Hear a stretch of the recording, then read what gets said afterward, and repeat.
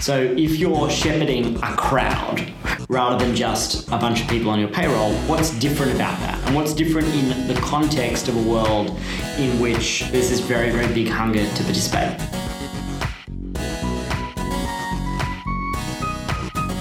I'm Lishan Huang, and you're listening to Fusapod, a podcast about creativity, community, and the things that matter. In this episode, David Colby-Reed and I talk about New Power, how it's transforming business, social movement, and politics with a very special guest.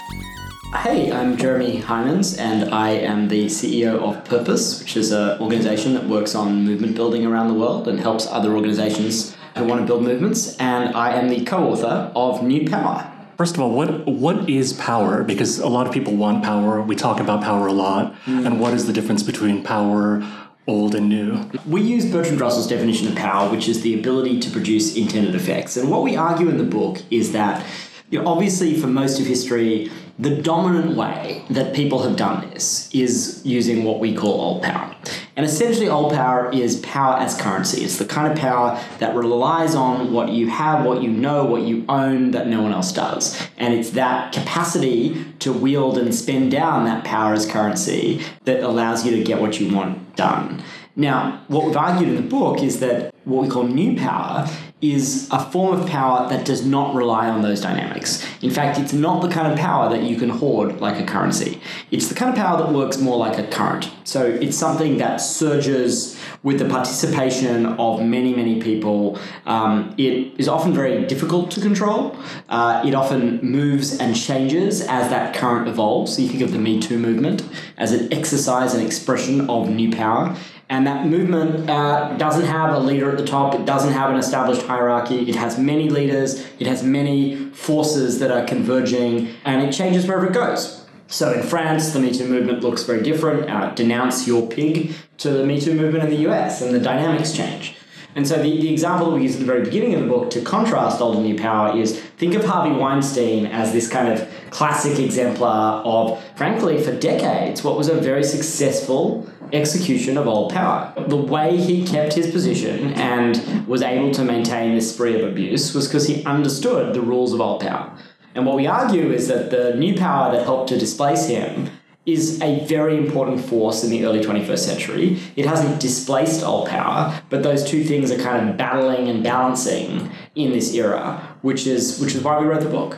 I'm really interested in this idea of new power as current, and I'm curious, how much of that is dependent on, our technological landscape? And I mean technology, writ large, not, Facebook necessarily, but communications, social technology, norms. You could call that a technique around, some of the elements of new power. But how much of that is unique to our current era? Well, I think it's the question of what's unique is really interesting because there's nothing new about social movements. There's nothing new about collectivism, collective commerce, any of these expressions of new power that we discuss in the book. What is new is the speed, the scale, and the density of the networks that have emerged, and that enables a whole new set of models that would not have been possible. So you think about Airbnb. 25 years ago, you could get a catalog in the mail every season, and that catalog would have apartments in it that you could swap with other people, right? It's not new, the idea of swapping apartments, but at the scale that a catalog could enable, there was no way you would transform the entire housing stock of cities in the way that Airbnb has done. So our argument is not that bottom-up dynamics are new or that networks are new. Of course they're not. But what is new is the ability to do this at such a scale with such speed that entirely new things become possible that would not have been possible 20 years ago. So there was a phrase that I'd heard from your co-author, Henry, in another interview where he talks about new power as a way of scaling leadership, right? And so if you think about movements like Black Lives Matter, they talk about being leaderful and using the technologies we have now, but also the social dynamics we have now to scale leaders where you don't have to be sort of part of the executive team. There's things that you can do as an individual member of some movement to do something. So are there other examples of that kind of leaderfulness or scaling leadership? I think we're seeing it all the time in these new networks. And so what people can now do, think about the women's marches. So we had some involvement with those. And you remember when the women's marches began, someone emerged from nowhere, really, to put their name forward and say, let's do a women's march. It wasn't an established organization. Once that happened, people all over the country just said, hey, I want to organize a women's march in my town.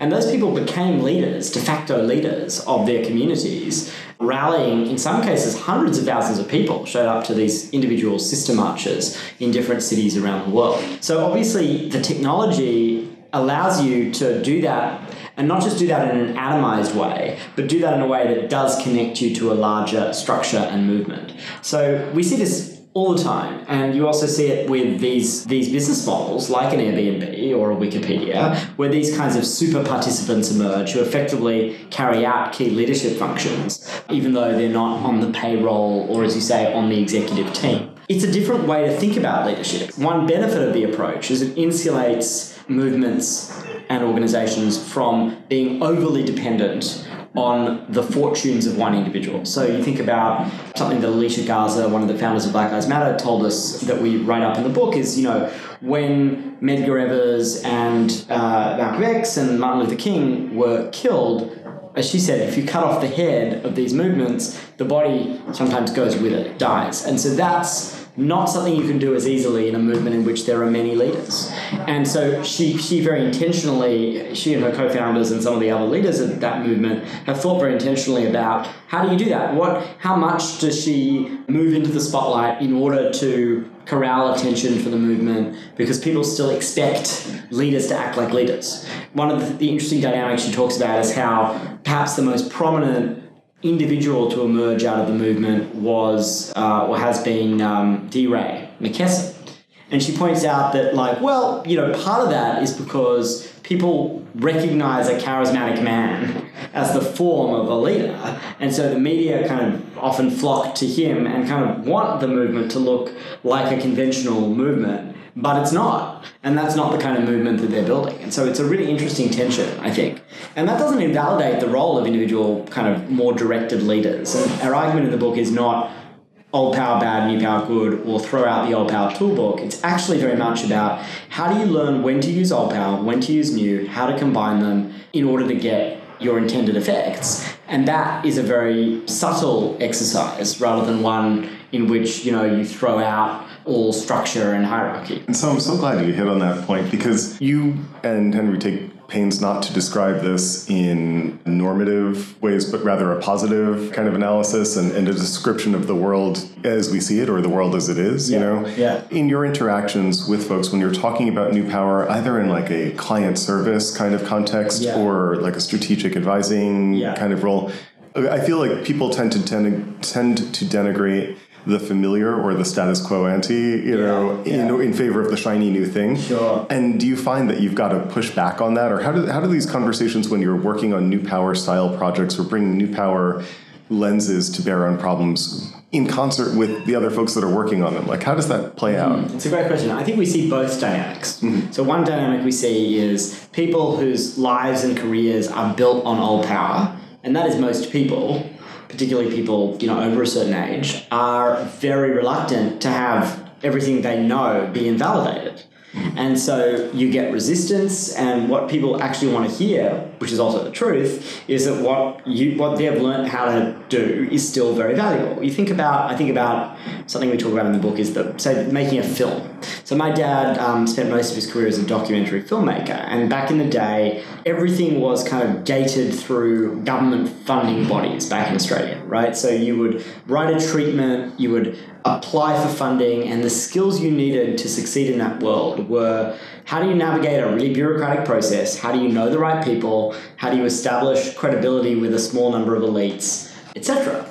Now, let's be honest, that's still a big part of how the world works, right? I say this to a bunch of people who went to Ivy League schools. Those qualities and skills are still very, very valuable, right? And yet, it's also true that if you're making a film today, a whole other set of skills can get you a very long way. You can raise millions of dollars if you're smart in crowdfunding. Now, those people still tend to be the better connected people and the privileged people, but nonetheless, the skills involved in raising $5 million of funding at $50 a pop are very different to the skills involved in getting 2 $2.5 million checks. And part of that is about being better at storytelling, being better at building community. Those are a set of skills you need to do in order to rally large numbers of people in that way. Being highly transparent, etc.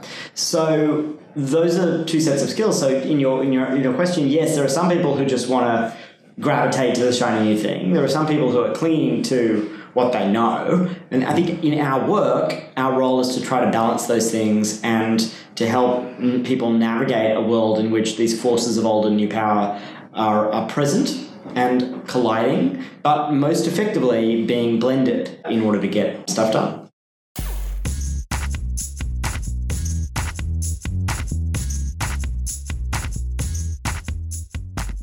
So I'm curious, how did you come upon like this framework of new power? One of the examples I use in my teaching often is Thomas Kuhn in The Structure of Scientific Revolutions, where he talks about this idea of like you have a scientific paradigm and it helps explain the information that we currently have. But over the course of its lifespan, there's information that accumulates that's like exogenous to the model, and like you just have this growing pile of facts and experience and experiments that don't really fit. Then he talks about introduces, to the chagrin of everyone now, like the term paradigm shifts, to talk about the ways in which like a paradigm will shift in order to accommodate this corpus of stuff that's been external. Is that the process that characterizes like your articulation of new power? Like, did you have like examples from your business work or advocacy kinds of campaigns where there were just like these examples, like kind of like accreting on the outside, or like how does that work in your experience? That's a really great question. I think we felt there'd be value and explanatory power in creating a unified framework that identified the aspects of these new participatory dynamics that are found and are in common across business, politics, media, culture, etc. So that was our goal. Like, we sort of felt like I obviously came from the political activism realm. Henry came more from the philanthropy realm. We'd both been doing a lot of work that you might call new power experiments. And it felt to me that people needed a vocabulary and a lens in which to understand those things, and the things that they had in common. So, for example, the dynamics that Airbnb were exploiting, people's hunger to connect and participate in new ways, people's desire to disintermediate big institutions like hotels, were not dissimilar to some of the dynamics that were fueling the growth of these new social movements, in which people, again, wanted more to do than just give money or, show up once in a while. So these are the dynamics that, informed my early career. I think about the organizations I was involved in starting, like Get Up and Avaz. These groups, political movements, were premised on the idea that, people wanted to have more agency and act more directly in the social movements that they were part of. And I think that's part of what led us to this description of these new power models and these new power kind of values. And it's obviously a framework that doesn't explain everything. But as we built it out, it felt like it explained quite a lot that was useful, which is why we kind of persisted with this work. So you have several frameworks that you share in your book, and I encourage people listening to check out the full book. But just as a preview, one of them is signal, structure, and shape. Yeah. Right? So could you explain how that framework works and maybe take us through an example? Yeah, so we developed that framework as a way to understand what are the skills that a leader needs in a new power world. And part of what informed it was thinking, okay, so today a lot of these new power leaders don't have a bunch of people on the payroll where they have the ability to exercise a high degree of formal authority in a relatively controlled manner.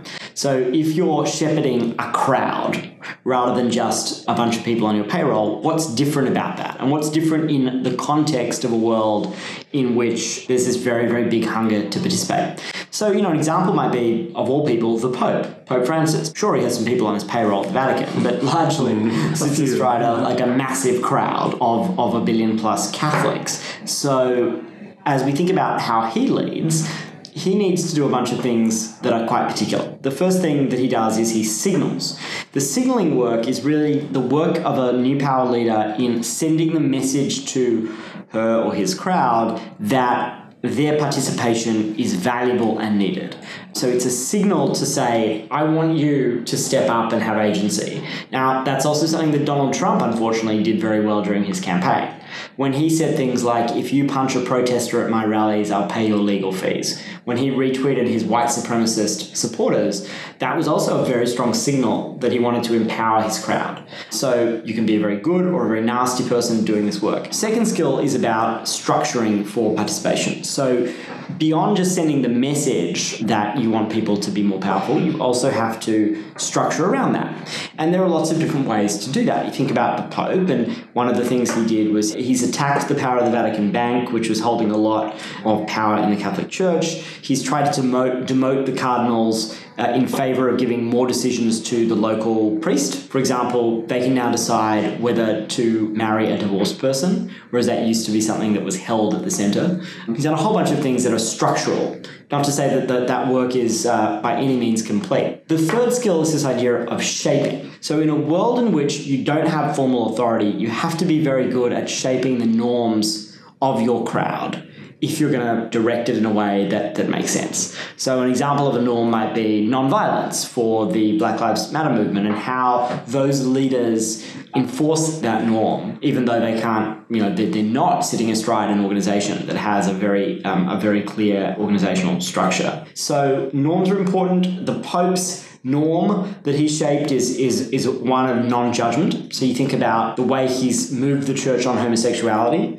The whole point of shaping is you're not changing the letter of the law, you're not changing doctrine, and he hasn't on homosexuality, but he has moved norms by saying, who am I to judge? And that's a very unusual thing for a pope to say on that issue. And the message he was sending in doing that was one of non-judgment and encouraging other people throughout the Catholic Church hierarchy to adopt a less judgmental posture toward homosexuality. So none of this is to say the Pope is by any means all the way there on this stuff, but he's an interesting example of a new power leader who's exercising these skills of signaling, structuring, and shaping. So just to connect it to one of our previous episodes here on FUSAPod, our previous guest, Andrew Benedict Nelson, actually talked about social norms a lot as well, in terms of if you want to do social innovation, it's not about the shiny gadget, right? It's not the next Twitter, but it's actually about identifying what the social norms are and then trying to shift those norms. So in the case of the Catholic Church, if the norms were you can't get remarried if you're divorced, or you can't be gay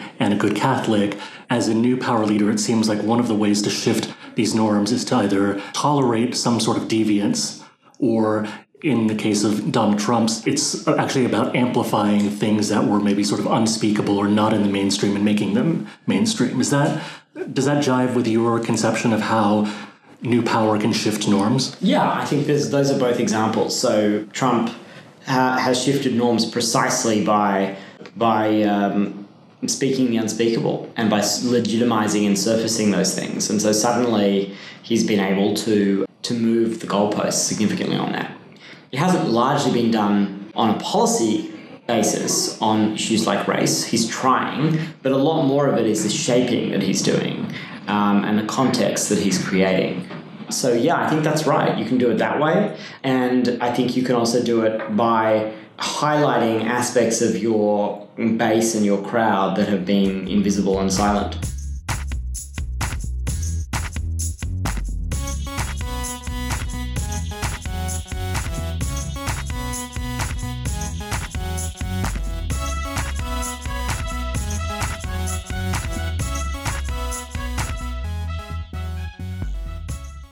I want to shift gears slightly to talk about new power at work, because you and Henry write about different layers of control and interaction with platforms that are characterized by new power dynamics. And at one point you talk about like an algorithmic layer of organizational structure. So think about like the algorithms that match drivers and passengers for your rideshare apps or whatever. I mean, you mentioned earlier one of the norms and behaviors around new power is like the structuring for participation and structuring for input.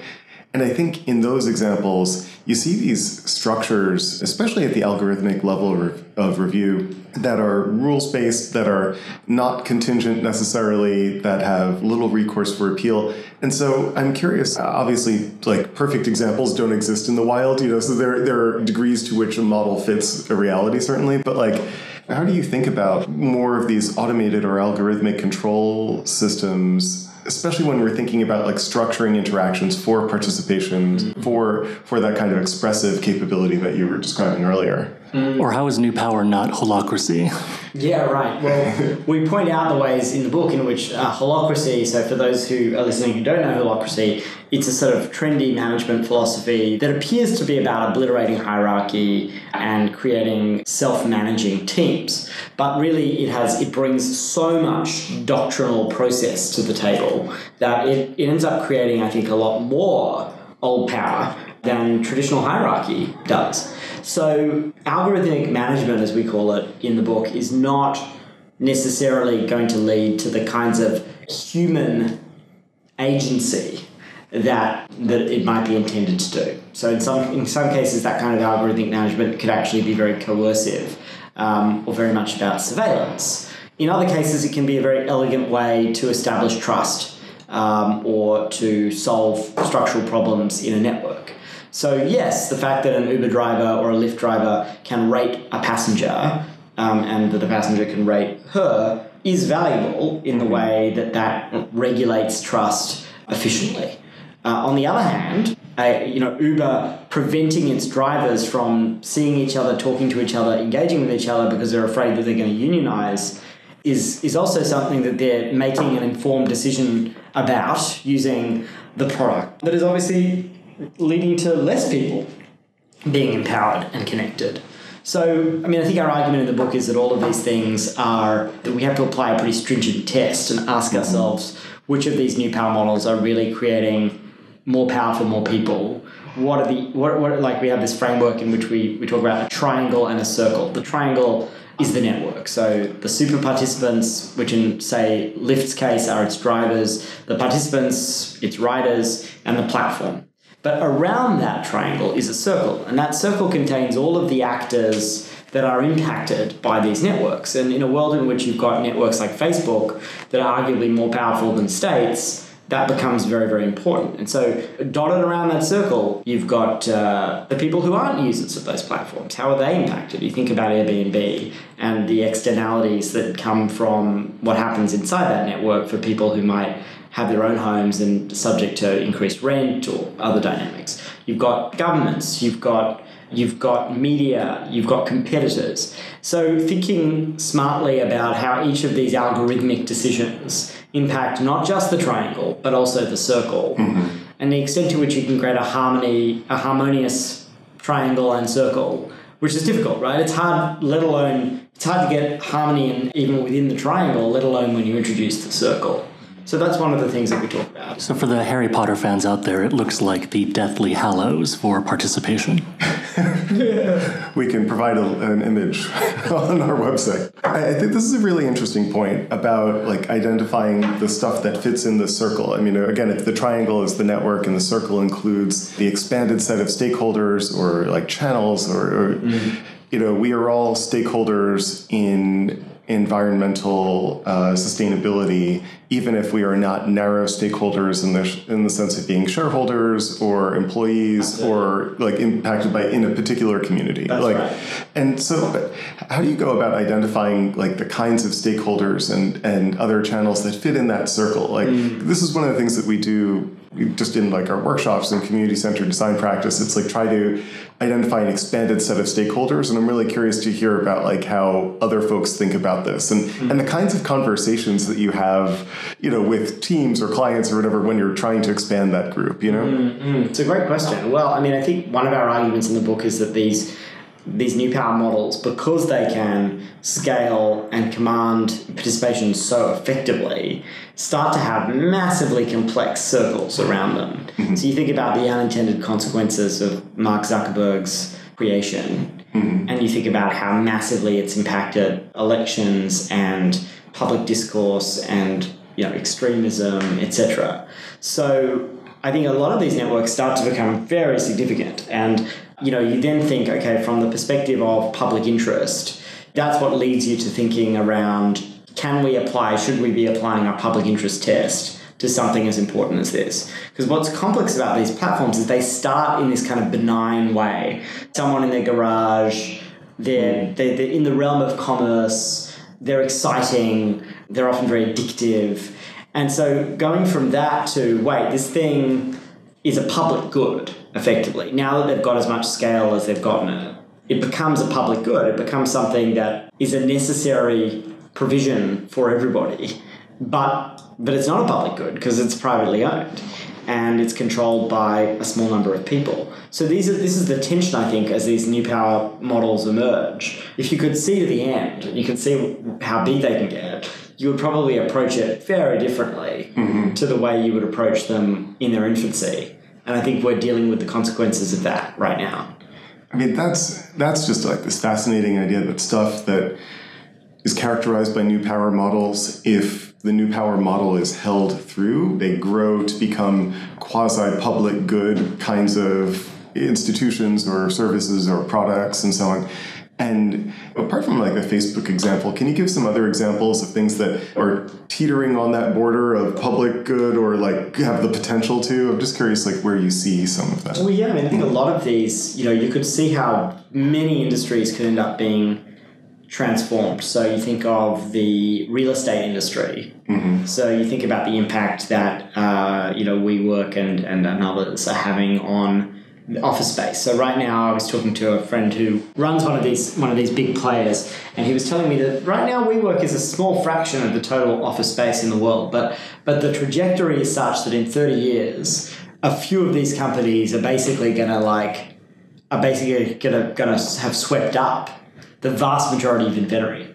So you then think about the implications of that kind of market power, and you think about how different that is from these very fragmented models. And then you think, well, what happens when those companies get into a dispute with regulators, given how much market power they've got? So you think about that. You think about transport. If Uber takes over transportation infrastructure, again, they've got enormous sway on something that has big implications for society as a whole. So, it's all around us, I think, these dynamics. I'm fascinated by the idea of WeWork needing to think about the implications of its business model for the ways in which people work. There are implied responsibilities in that direction that I don't know the WeWork or any other example particularly well there, but I suspect that there aren't too many people having these, discussions about what the obligations are in this quasi-public good kind of way of arranging for sustainable work arrangements for people.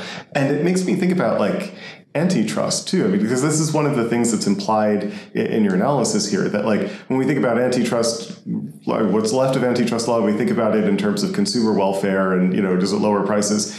It sounds like there are other dimensions to thinking about public good and antitrust that are especially salient in new power models. I don't know if we have much vocabulary to speak about. And I think at the moment, I think regulators are unlikely to be sophisticated enough to balance benefits to users.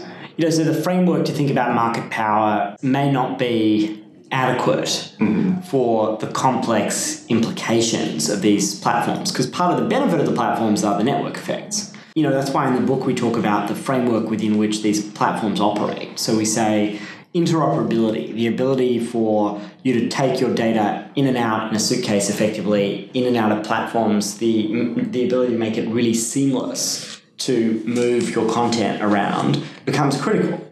In some ways that's more important than whether you break up Facebook into 5 pieces or 2. What's actually more important is the interoperability. So I think the balance for regulators is going to be, don't squash the benefits to users. Like what you don't want is a world in which there's less interaction and connectivity because of the risks and negative consequences of these platforms. We want as much of the agency and connectivity with fewer of the dangers. And that's not an easy thing. I don't really trust traditionally minded regulators to get that right. But we'll see how it goes.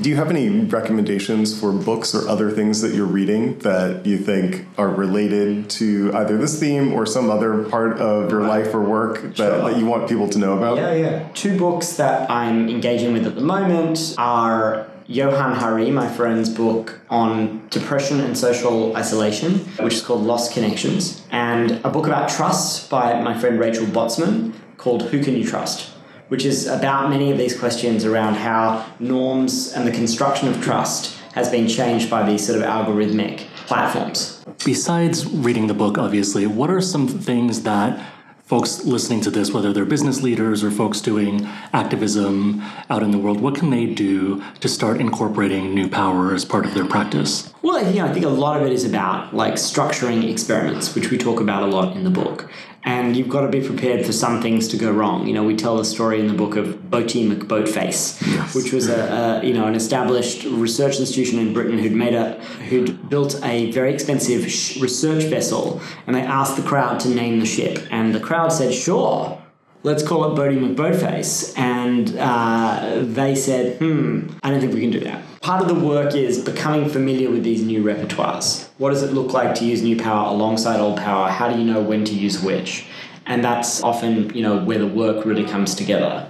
But I would say it's as much about methods as it is about a mindset. And that's why we sort of start the book by grounding people in a way of thinking rather than just in a set of tools. And then we share with people those tools in a whole bunch of different areas. And you guys have been a great and wonderful support for the work and for the book, and have built on it and added to it. And no podcast would be complete without a plug for WeWashing, which was the idea that appears, I think the only exogenous idea, the only idea that we didn't coin in the New Power glossary, which is now being shared around the world, including with the entire staff of the World Economic Forum the other day by Professor Schwab. Well, Lishan, you know how to coin a phrase, and I think thank you for that. And thank you for your time in helping us think through some of these questions about New Power in terms of social movements and business models.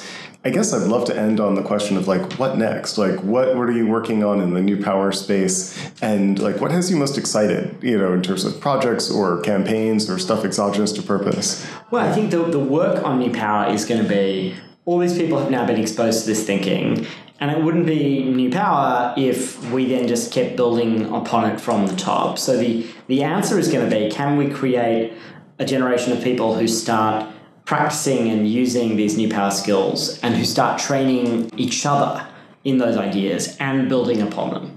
So I think my dream would be, in 5 years' time, there are tens of thousands of people around the world who have essentially become these New Power trainers, who are helping spread this lens, this mindset in organizations that matter, that are doing good, important work in the world. And in parallel, that work has been built on and adapted and made extensible in many, many, many sectors and geographies in which the original framework we set out, to come back to your point about paradigm shifts, was insufficient, and the pile of things outside the paradigm starts to mount. We hope to see some adaptation of the work that comes from how it lives in practice. Jeremy Heimans, thank you so much for coming on FUSAPod today. It's been a really helpful way of thinking about our work, categorizing some of the things that we're seeing, and just want to say thank you for that. Thank you, Lishan, and thank you, David. It's been a pleasure. Thanks. It has been a pleasure. That's all for this episode of FUSAPod, a podcast about creativity, community, and the things that matter. FUSAPod is a production of FUSA, a creative consultancy that works for and with communities to tell stories, design services, and build new forms of shared value. Please subscribe and leave us a review on Apple Podcasts, or visit us on our website, fusa.com/podcast, where you can also find a link to buy a copy of the book New Power by our guests Jeremy Heimans and Henry Timms. Music this episode by Justin Mahar. I'm Lishan Huang. Until next time.